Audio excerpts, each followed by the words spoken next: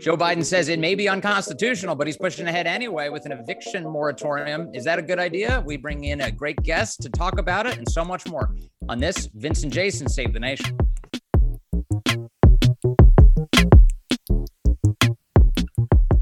Hey guys, welcome back to Vince and Jason Save the Nation. Today we've got a great show for you today with me and Vince and actually a special guest. Vince, take it away. Joining us today is a great journalist, a guy I've been following for a long time. You should follow him on Twitter as well. And also I had his website called inquiremore.com. It is Zaid Jilani. Zaid, thank you so much for helping us do this today. Really appreciate that. Yeah, it's great to be here. I want to kick off with both of you. Just get your reaction to the latest news that we're getting on the eviction moratorium. This is the decision by the federal government. It's been going on for much of the pandemic to suspend the ability for landlords to evict their tenants for their failure to pay rent. It was obviously an emergency measure designed to help people as we watch the economy get rocked during the pandemic.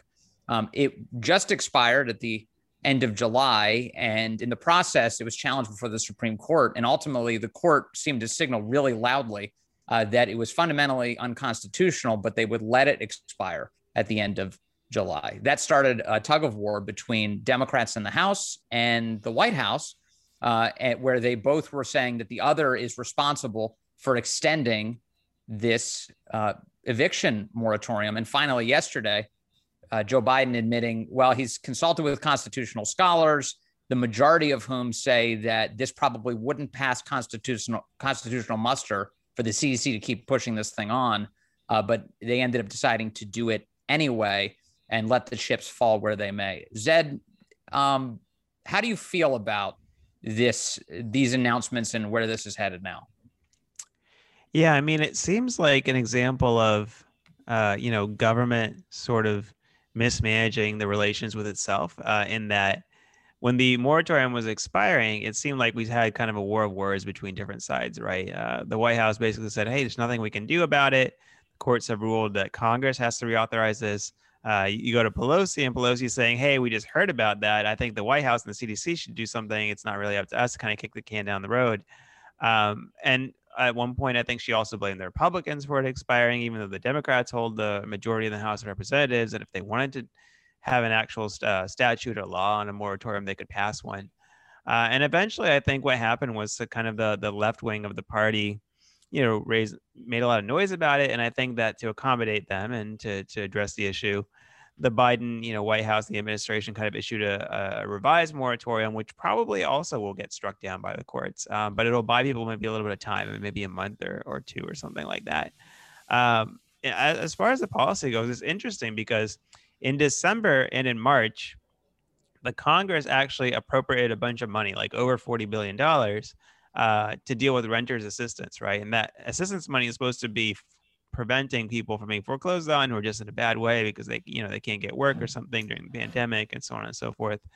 But only a small amount of that money has actually made it into people's hands. I think something like probably less than 1/5 or 1/6 of it have actually gotten to the actual renters. And part of the reason for that is that, basically states and localities have to make their own programs, and then they have to go out and find people and actually, talk to landlords, negotiate with landlords and their tenants to actually apply for the program and get the money.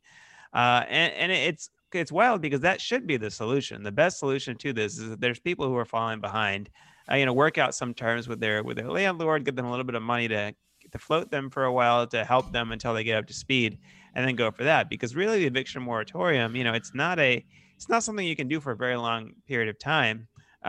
Partly because the reality is a lot of people who are renting out as landlords are themselves middle-class people.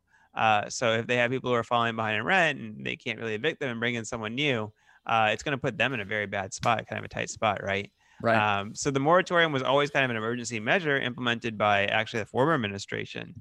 But by now, we would hope that there would be some kind of stable rent assistance program for people who are truly in need. And otherwise, we'd be getting back to normal. I think the fact that we're going to a moratorium that will probably be struck down almost, as soon as it works its way through the courts suggests that the government is not really tackling this problem in a serious way, and they haven't efficiently and effectively distributed money for those people who are really, who again, I think there are some people who are really in need. Jason, what do you think? There's believe it or not, there's a lot of things that I agree with that Zaid said. In the sense that I believe in renter's assistance, and I think it should have been doled out a lot more efficiently um, by a lot of the states.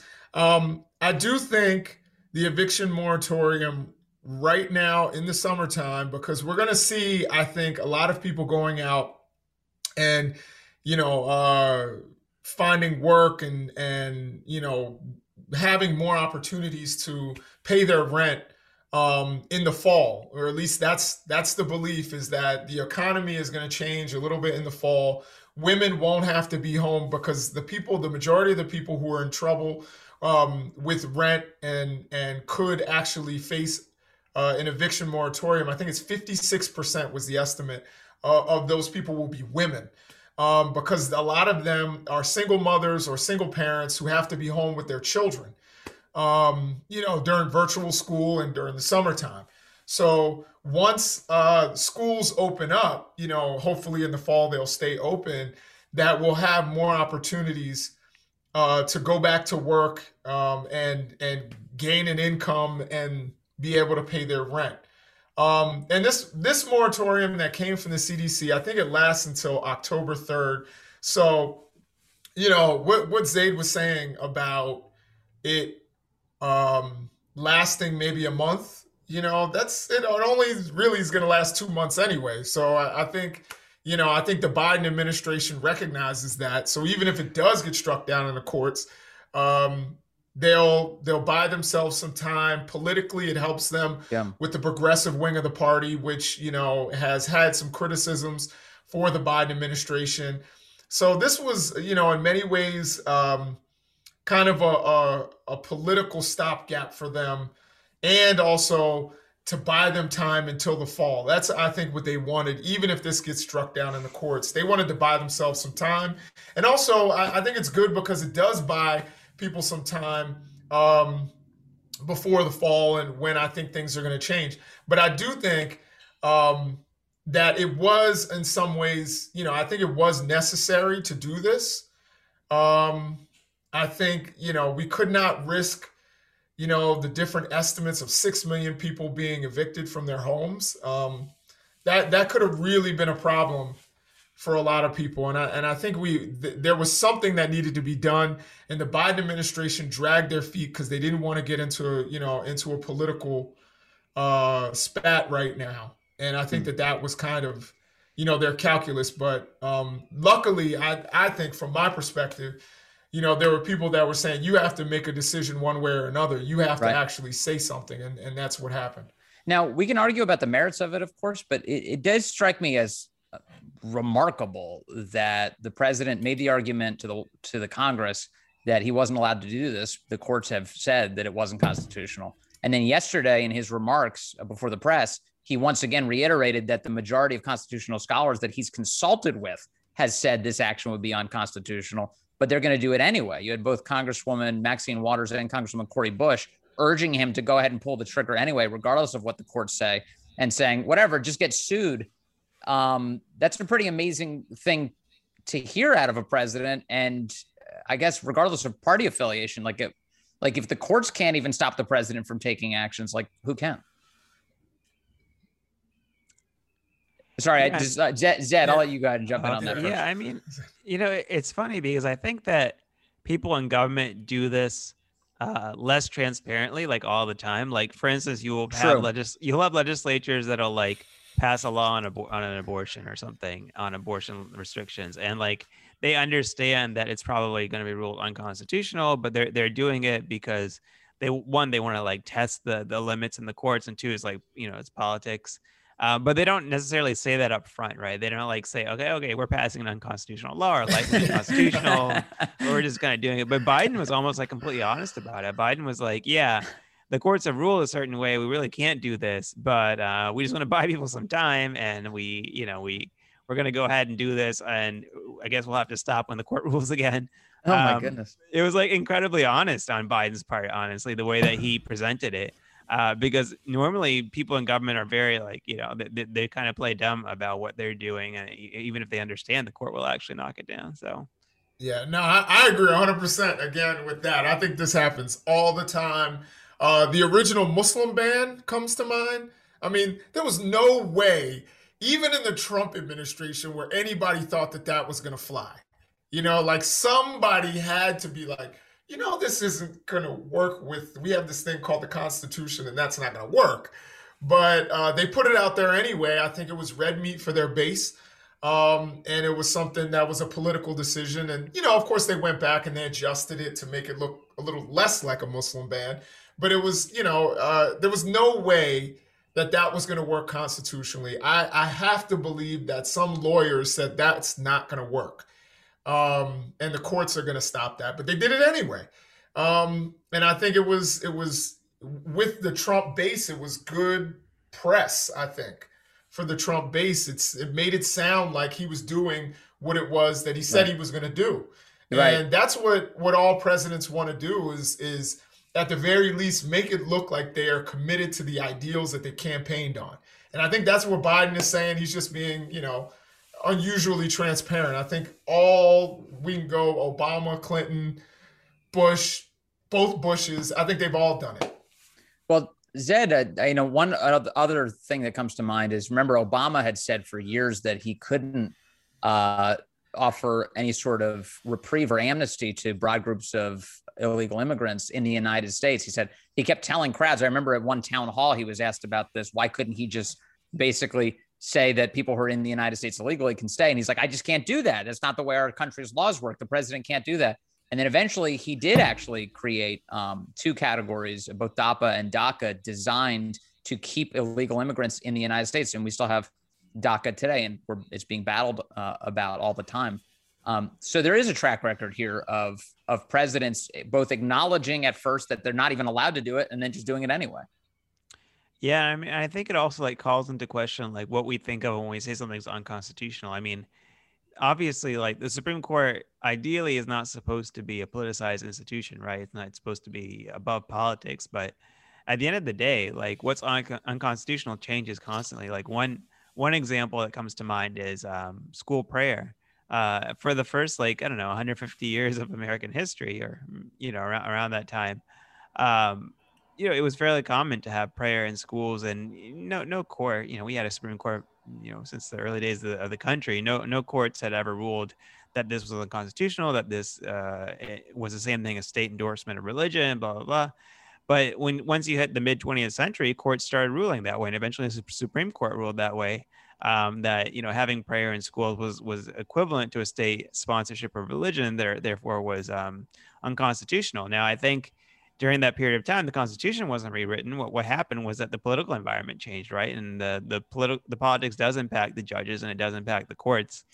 And I think that a lot of that, a lot of what we end up seeing fights about constitutionality end up being the result of political disputes.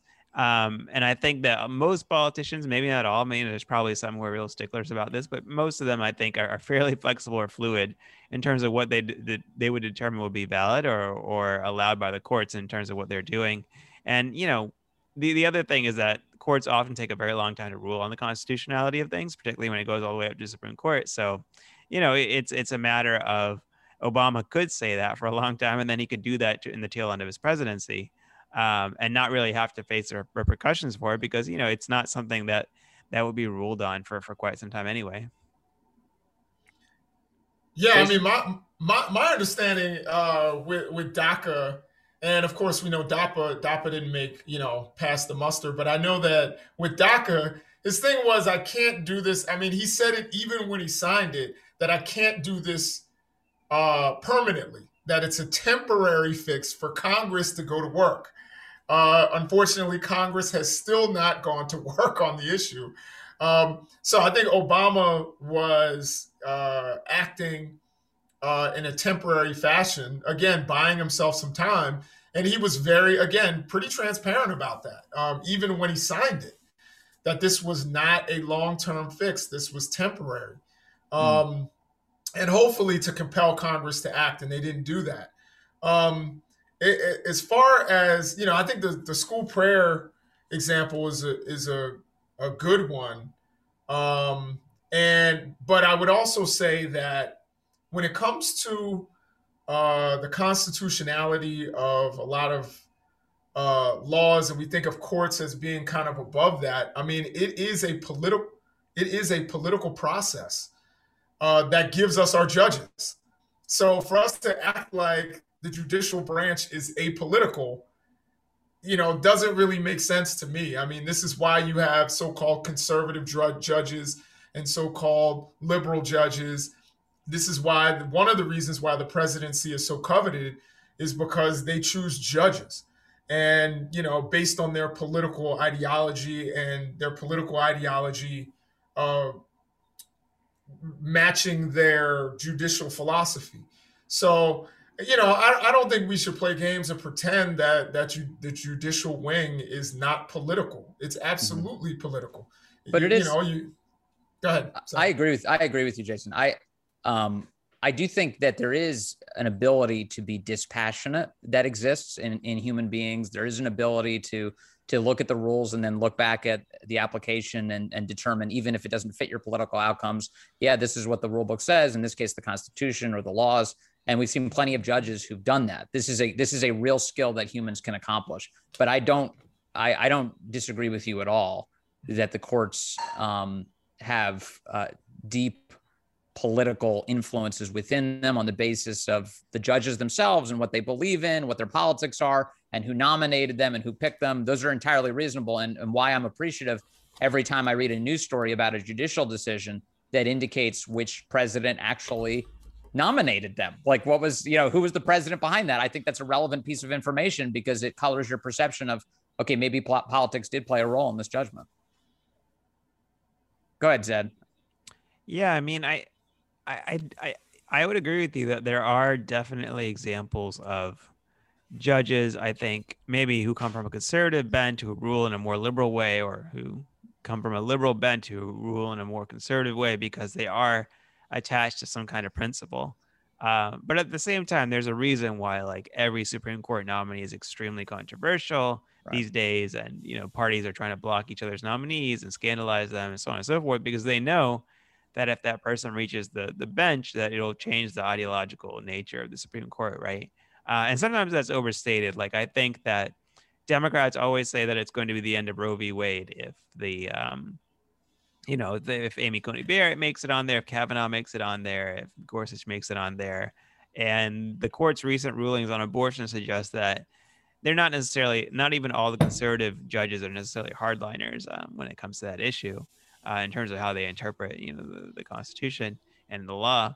But yeah, I mean, it's something I would have to agree with Dan. It's like, it's something that we have to recognize that there's like a lot of politics caught up in this. And I think ultimately that's why Biden did make this decision, is because he felt like he was getting a lot of political uproar in the press and among progressive wing of his party. And he did, and as much as he kept saying that he didn't think he had the power to do this, he understands that legally you can do anything as a president, and eventually the court might stop you. And that might be what happens in a month or two.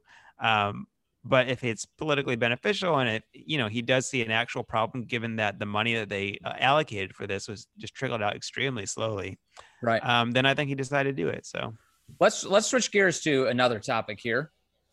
We've got Mayor Bill de Blasio of New York City this week making a pretty big announcement, becoming the first city in the country to mandate a vaccine documentation, or what some have called vaccine passports, in order to use businesses in New York City, namely dining establishments, gyms, and shows. In other words, the effect of this is to banish people who are unvaccinated from using any of those businesses within New York City. Now, this to me is a pretty aggressive step for any lawmaker or leader to take in any city in the country. Bill de Blasio, the first to take it. Jason, why don't you jump in here and give us your reaction first, because we just heard from Zed. What do you think? Well, Bill de Blasio, everybody's favorite mayor. I'll tell you this. I think de Blasio, if you talk to people in New York City, one of the things that unites New Yorkers of all political backgrounds and strains is their distaste for Bill de Blasio. I mean, he has a few people that like him, and he had the audacity to run for president, which I kind of like, actually. I think, a guy who says, "Screw if people like me, I have goals, and I'm going to do what I want, and see what happens." Um, I, I think there's a couple of things. I understand his intention. Of course, New York was hit really hard by COVID, particularly New York City. It's different than other places. It's different than California or Florida, even, or Texas, where a lot of what goes on can be outdoors. You have a lot more space. Whereas New York, literally, people live on top of each other. You can have 100,000 people in a 5-block radius. And so that was just ripe for the virus. And I understand the desire to kind of pull the trigger really quickly. But right now, I don't think New York is a place. Last I checked, it was not a hotspot for the Delta variant. It is not a place where people are getting sick, and where hospitalizations are out of control. It's not Florida. It's not Missouri. It's not Alabama. I think, one of the things our Republican governor, I'm in the state of Maryland, and our Republican governor has basically said, look, I encourage people to get vaccinated. I encourage people to do what they can.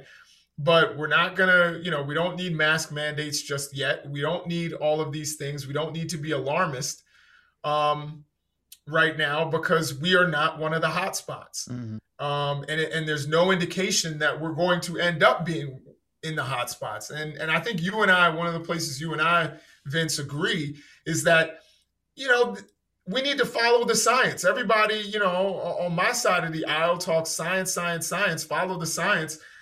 And I'm 100% with that. I don't think the science says at this point in time that New York City is a dangerous place.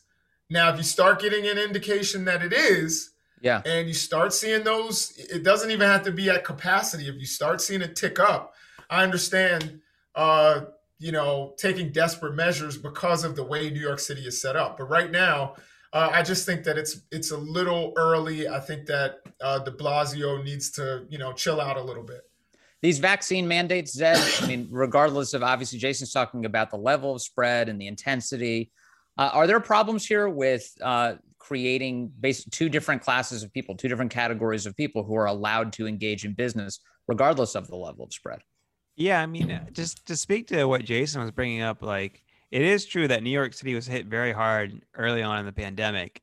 And I'm sure that had an impact on de Blasio and how he thinks about these things, right? He's probably thinking back to March of 2020, April 2020, and thinking about the severe impact it had on the healthcare system, the schools, so on and so forth, as he shut them down and so on and so forth. So I understand why he kind of is jumping to this conclusion.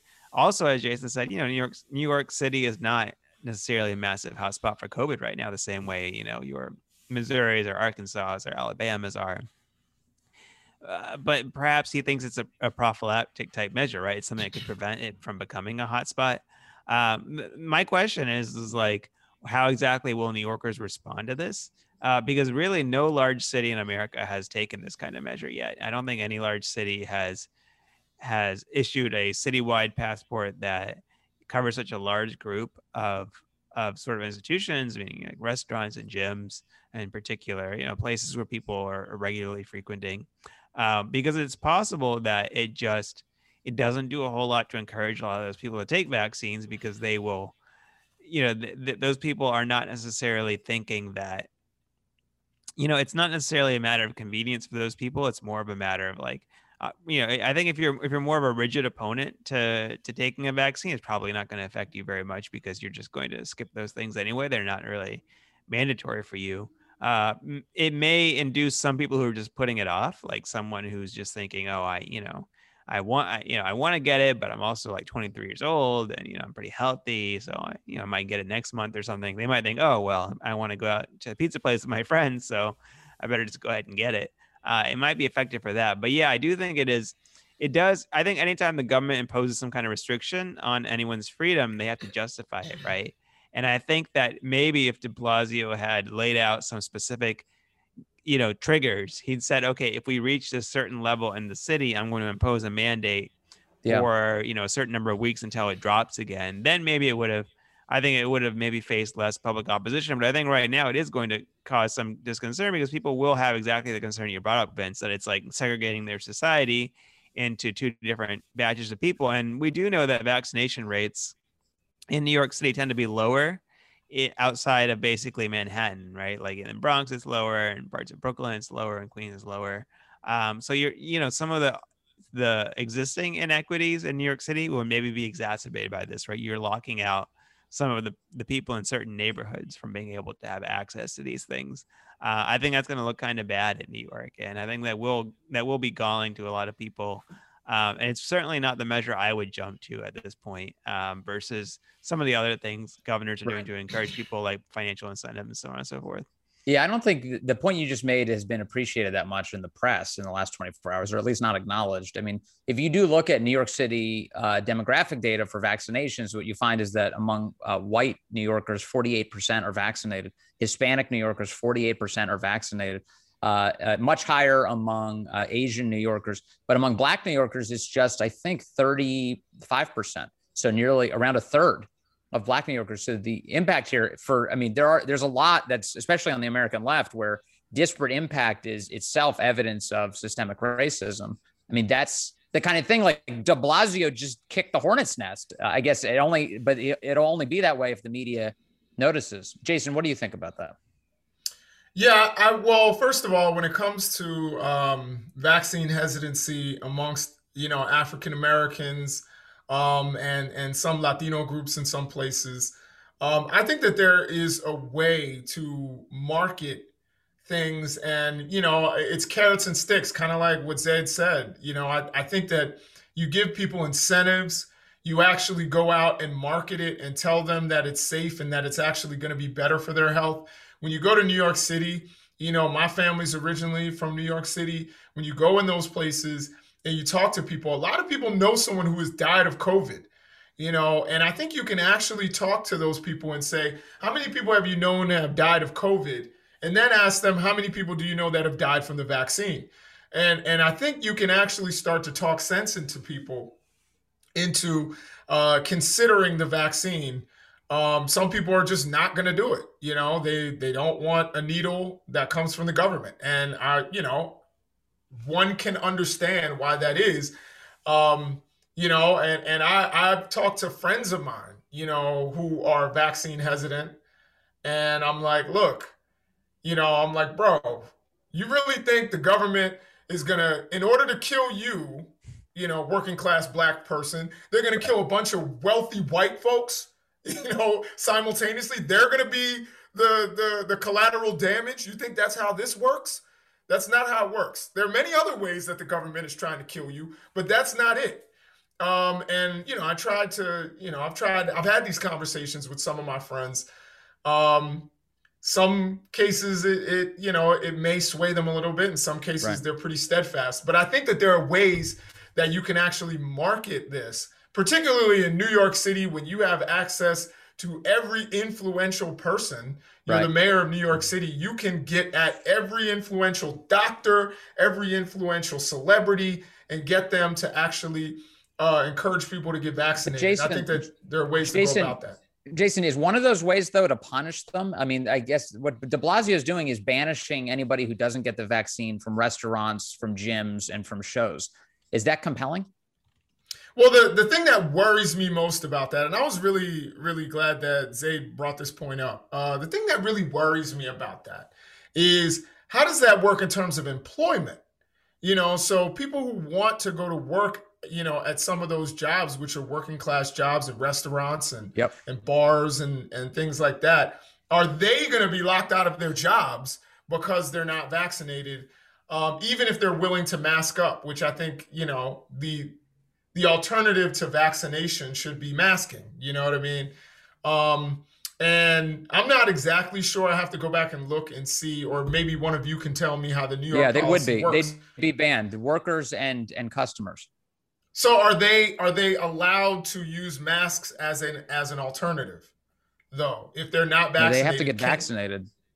Is there like you have to vaccinate or you have to wear a mask at all times? Which, if that's the case, I think that changes things a little bit. If the policy is, which the policy on a lot of like college campuses and other places Mm-hmm. is, if you're not vaccinated, you must wear a mask at all times. The only people that get to go freely without mask indoors are people who are vaccinated. So if that's the policy, I think it's a little bit different. I think that changes things a little bit. But I'm scared about these people from the outer boroughs who get locked out of employment because of this vaccine policy. And I think that there are ways that Bill de Blasio can encourage people to get vaccinated, get those vaccination rates up without this policy. And right now, I think it's a little alarmist. I think that right now New York is doing relatively well.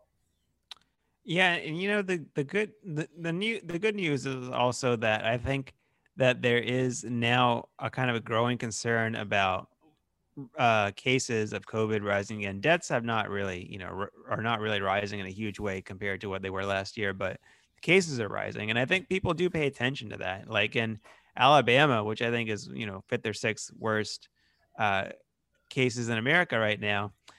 The first dose of the vaccine, I think they jumped like 62% week over week, right? Like more people are getting vaccinated in response to this. It might be lagging a little bit because not everyone's, addicted to the news and, following this every single day, but the word does get around. And I think that because we've seen an increase, particularly in those territories like your Louisiana, your Alabama, some of the southern states, and, you even had, I think there was even a lawmaker who came out today or yesterday talking about how her husband had passed away last year because of COVID, or before the vaccines were out because of COVID. And, she really, really wished that he had access to that vaccine. And I think stories like that, that come from in groups, people that you identify with, are really, really helpful. And I think that government measures towards people who are already kind of skeptical may end up antagonizing them, right? And they may make it even more like they feel like they're being forced, something's being forced on them. Whereas we're actually seeing rising rates of vaccination. It seems just like from the outreach efforts that a lot of these southern states are doing, and just from the press coverage of the cases themselves. So it might not be the most satisfying thing just to say, well, we have to keep arguing to people, or we have to keep trying to persuade them or convince them. But over time, it does seem to be working to increase numbers. And we should also be realistic that I don't think we're going to make this virus disappear altogether, right? I think it'll probably be closer to the flu, where there's different versions of it. We have updated vaccines. We take some measures, particularly during heavy seasons, just to try to be safe, wash our hands, keep some distance, get vaccinated when you can. But I don't think it's realistic for us to say this is going to go the way of smallpox and we're just going to eliminate it, right? Because it spreads too quickly. It's going to keep mutating the same way the flu does. And I think the best that we can do is just try to have some heightened awareness about it, and really good, I think, availability of vaccines and updates of vaccines when that's necessary. Yeah, I just checked, Jason, to your question from before about Bill de Blasio. I just wanted to make sure we circle back on that. It does mandate both customers and workers get vaccinated. Additionally, city officials, the New York Times reporting, said that inspectors from the health department and other agencies would enforce these new rules, and it will require workers and patrons to have received at least one dose of the vaccine, and that restaurants could face fines. You're getting some outrage from some of the groups that represent restaurants in the city and other hospitality workers. Melissa Fleischert is the president of the New York State Restaurant Association, saying, quote, "These new mandates are a burden that will be placed on hospitality staff that is already stretched thin, and this will only get worse. Government is still making things harder on our industry. We can't take it much longer." One of the things that kind of worries me is, I know there's a lot of vaccine hesitancy among people who are undocumented. And a lot of those undocumented people, or even if they are documented and legal immigrants, I think there's probably some vaccine hesitancy there. But particularly with the undocumented population. And those are the people who work as barbacks and also as some of those positions and those jobs. I wonder what happens there. You know what I mean? What's going to happen to those people when they lose jobs and they're not eligible for a lot of the government assistance that's out there, the rental assistance. I don't know if they may be eligible for rental assistance, but they're not eligible for some of the other government protections that we have for Americans. It concerns me a little bit. We even documented or undocumented, we don't want to create, more of an underclass in America's major cities, and not allowing them, to work. So that concerns me. I think that's something on the left that should be addressed, that people should talk about. I understand everyone's fear of the vaccine. I will say this, to Zed's point, I'm sorry. I agree with him that, we're not going to stop COVID. I think I was reading something today that said, like, COVID's not going away. You know what I mean? We had an opportunity to do it. We didn't do it.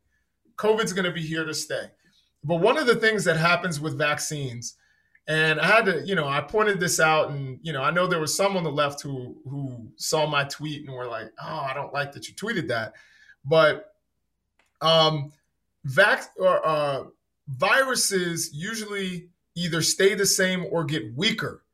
They very rarely get stronger with mutations. So the goal is that, though we're not getting rid of COVID, that as it mutates, that some of these are going to turn into the sniffles. It's not going to be something that requires hospitalization, that, we can block some of these major strains, and then it, as it mutates, it will get weaker. The problem with the Delta variant and a lot of other things is what happens when they mutate is that these viruses find a way to replicate quickly within the cells, more quickly than the original strain. So therefore, with that quick replication, it makes it easier to transmit, to other people. So the transmission rate goes up. So there's a lot of understanding that, scientific understanding that we need to get about COVID. I think COVID is always going to be there. It's going to be one of those things. We're not going to get rid of it like we mostly did for the measles or polio or, some of these other things where vaccinations completely wiped it out. And it's interesting how so many Americans were pro those vaccines, which actually injected you with a small amount of the disease, rather than this vaccine, which doesn't do that. You know what I mean? I don't know if it's a misunderstanding that people have, but for some reason, those vaccines aren't quite as controversial. Of course, you have an anti-vax community, but those vaccines aren't as controversial when they're injecting you with the disease versus something like this, which doesn't inject you with the disease. I guess it's that Bill Gates microchip that they're putting in people that's scaring people. That's a joke, by the way. You didn't have to say that. I think they got it. Smart audience. I don't know. I want to be clear. I know. We have to do it for social media so that you don't get banned. So. That's right. That's exactly right. Exactly. We take care of everybody here. YouTube to take us down. Let's talk about more about politics and the way it's impacting the world. And specifically, what is going on with the battle for control of the United States House of Representatives. We get some big pieces of news. One of them out of Ohio last night, progressive activist Nina Turner, former top aide to Senator Bernie Sanders, losing to Shontel Brown in the bid to represent Ohio's 11th congressional district. Additionally, we saw the DCCC, which is the House Campaign Committee, come out with a report this week published in Politico. They've been doing some polling, and what they've discovered is that if the election were held today, Democrats would lose control of the House. The weakness in terms of Democrat messaging, according to their own polling, is on the economy. And right now, Democrats hold a 3-seat advantage over Republicans in the United States House. Zed, what do you think the events here of the last, especially 24 hours, tell us? Is there anything we can read out of that Ohio House race with Nina Turner's loss and the DCCC's concerns about what the polling says for their future? Yeah, I mean the DCCC. I mean, you have to understand it's also like a permanent campaign arm, right? So they need to be able to motivate their donors Yeah. and the constituents like constantly. And so it may not be necessarily, a five alarm fire kind of thing, but it is, historically there is a backlash against an incumbent president in the midterms. So I'm not saying all their polling is fake or all their messaging is fake about this. There probably is some real concern to be had, but I think they need to motivate people to be involved with their organization, to be recruiting the best candidates and giving money. So it may be something being read too much into. I do think that the Ohio special election is interesting because it was sort of we all thought we had left 2016 behind us with Clinton versus Bernie Sanders. But it was kind of a replay of that again, right? You had Bernie Sanders supporting one candidate, you had Hillary Clinton actually coming out publicly supporting the other candidate who won, and you had many of their proxies kind of getting in and supporting either side. Jim Clyburn was on the more establishment side. AOC was on the other side, and Cornel West and all of Bernie's gang. And eventually you saw the establishment side win. It wasn't a huge blowout or anything, but it was also a sizable victory to where it wasn't close. And I think it was really interesting because something that you saw in this primary was that Nina Turner's past criticisms of people like Hillary Clinton and Joe Biden, I think really became radioactive for her, because this was a district where if you go back and look at who they voted for in presidential primaries, they were fairly pro-Biden and they were fairly pro-Clinton. I think this is something, honestly, that people on the right side of the aisle are also learning, in that, you have, for instance, in the same state, Ohio, you have J.D. Vance running for Senate. And he's taken some heat for reversing some of his past criticisms of Trump. But like, that's kind of what you have to do in these party primaries. You can't be seen as someone who's against your like party leader. And I think Nina Turner was seen as against her party leader in some ways. She had made some quite caustic comments about him in the past year during the primary, and maybe even after that, that I think kind of dragged her down quite a bit. I think that Democratic primary voters tend to like their leaders, just like Republican primary voters tend to like Trump. So, unfortunately for her, I think that kind of weighed her down. Jason, go ahead. Oh, go ahead. No, go ahead. Mike, curious. I want to see how much your assessment lines up with Zed's, because was it driven by that sort of like, don't attack the popular person in the party, basically personality politics, or was this an indictment in any way of Nina Turner's politics herself, like her policies? Was this a knock against progressives? I think it was a little of both, but I tend to think this was more of what Zed was saying. I think Nina Turner, again, was seen as somebody who was against Biden, and against, I think what really hurt her, particularly in Cuyahoga County, which is basically Cleveland, among some African-American voters, African-American women, and shaved off just enough, was that she was seen as against the first African-American vice president.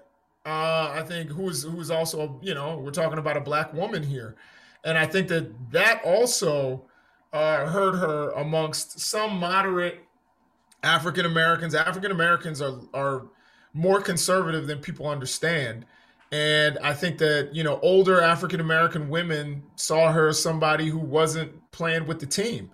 I think some of this had to do with, I think it was a perfect storm of issues that hurt Nina Turner. Number one, I think she's seen as a national figure sometimes and not as a local one.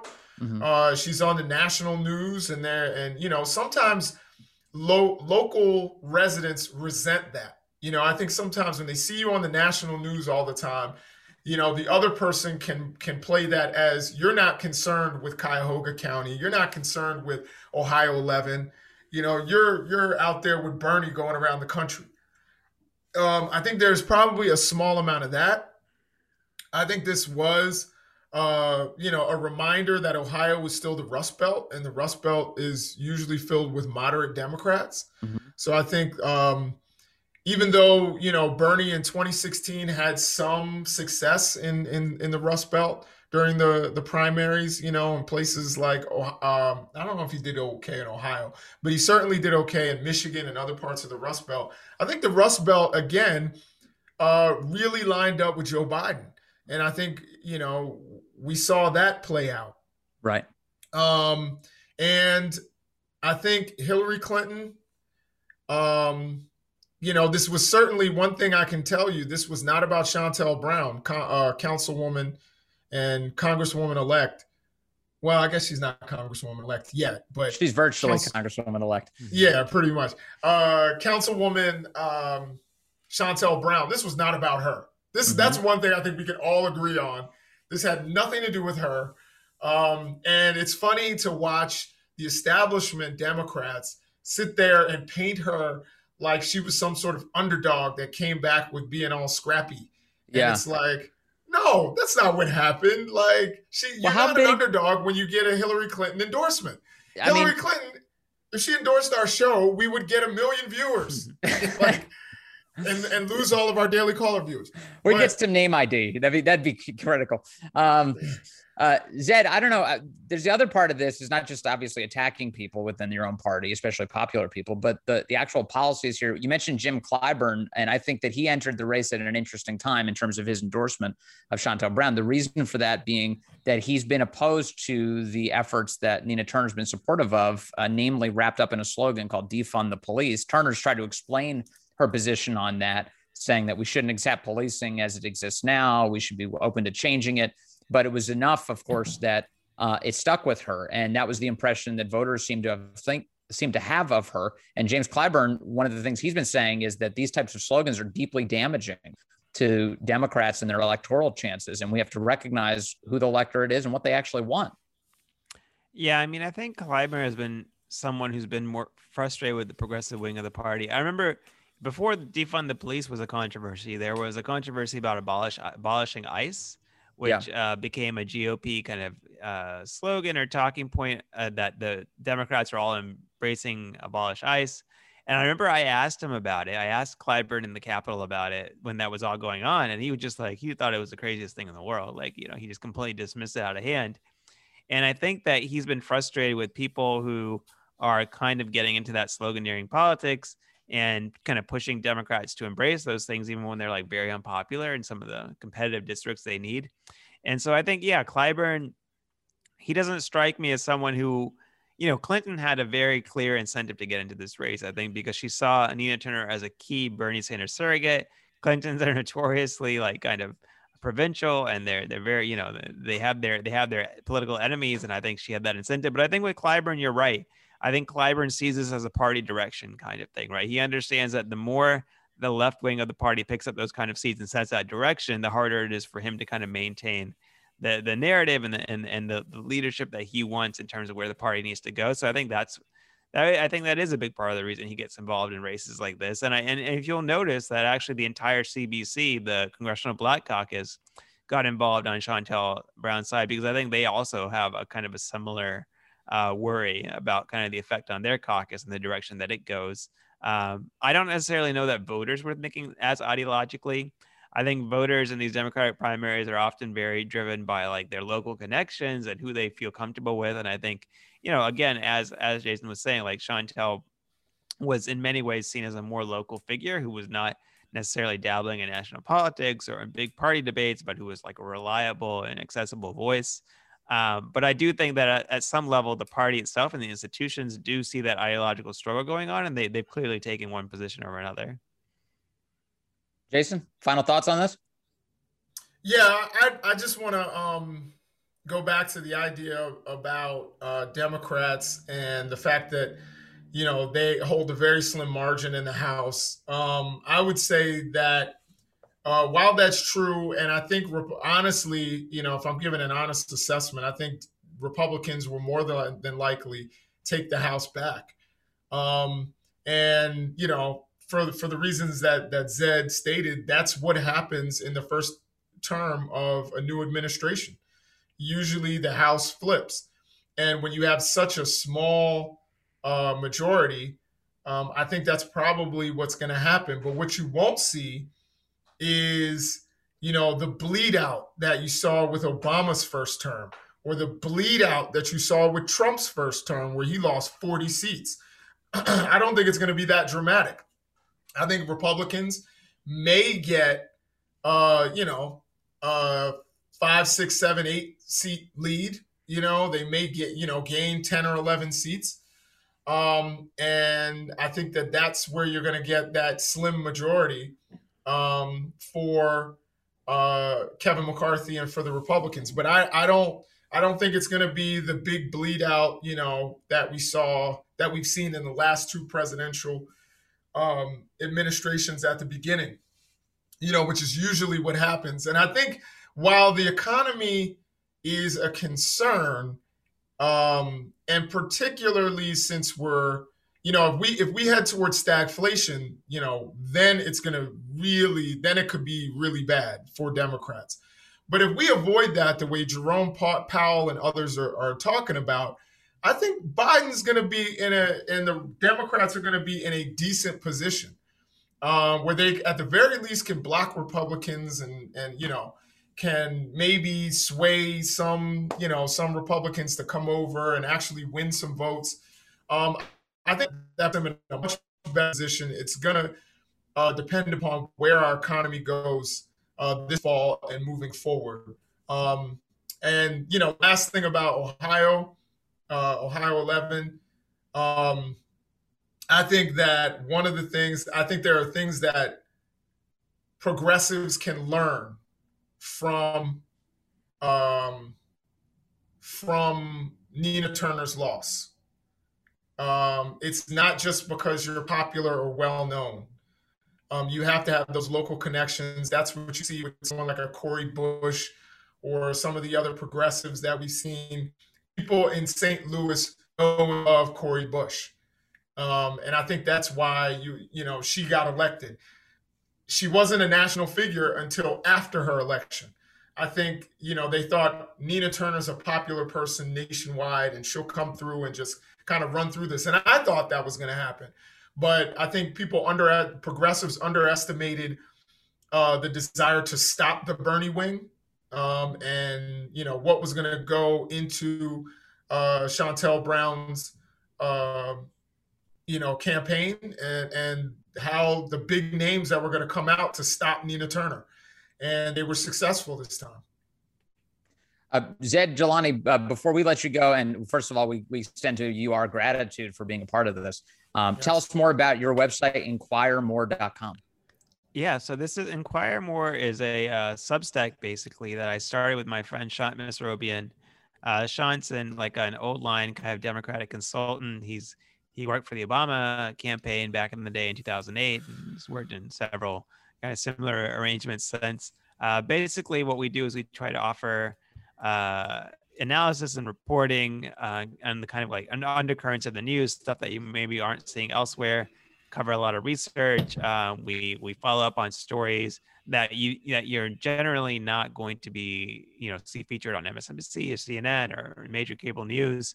And I think a lot of it is based on pushing back on media narratives that we think are flawed or incomplete, and just giving an alternative view, I think, on a lot of current affairs topics. So yeah, inquiremore.com is the Substack, and you can subscribe for free, which will get you most of the posts, but we also do have a few posts behind for paying subscribers as well.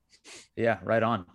Zaid Jilani, thank you so much. Really appreciate your reporting all the time and your help today on Vincent Jason Save the Nation. Thank you, sir. Thank you, guys. And you'd like to be a part of this, Jason, how can people sign up for it here, our podcast?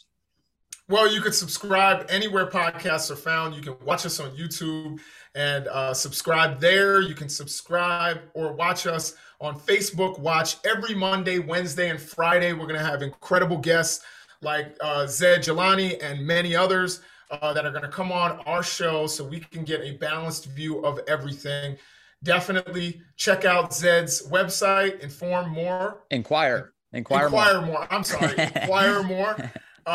Which we all need to do. And you can inquire more right here on Vincent Jason Save the Nation through the Daily Caller, us on Facebook, YouTube, and anywhere podcasts are found every Monday, Wednesday, and Friday. Peace out.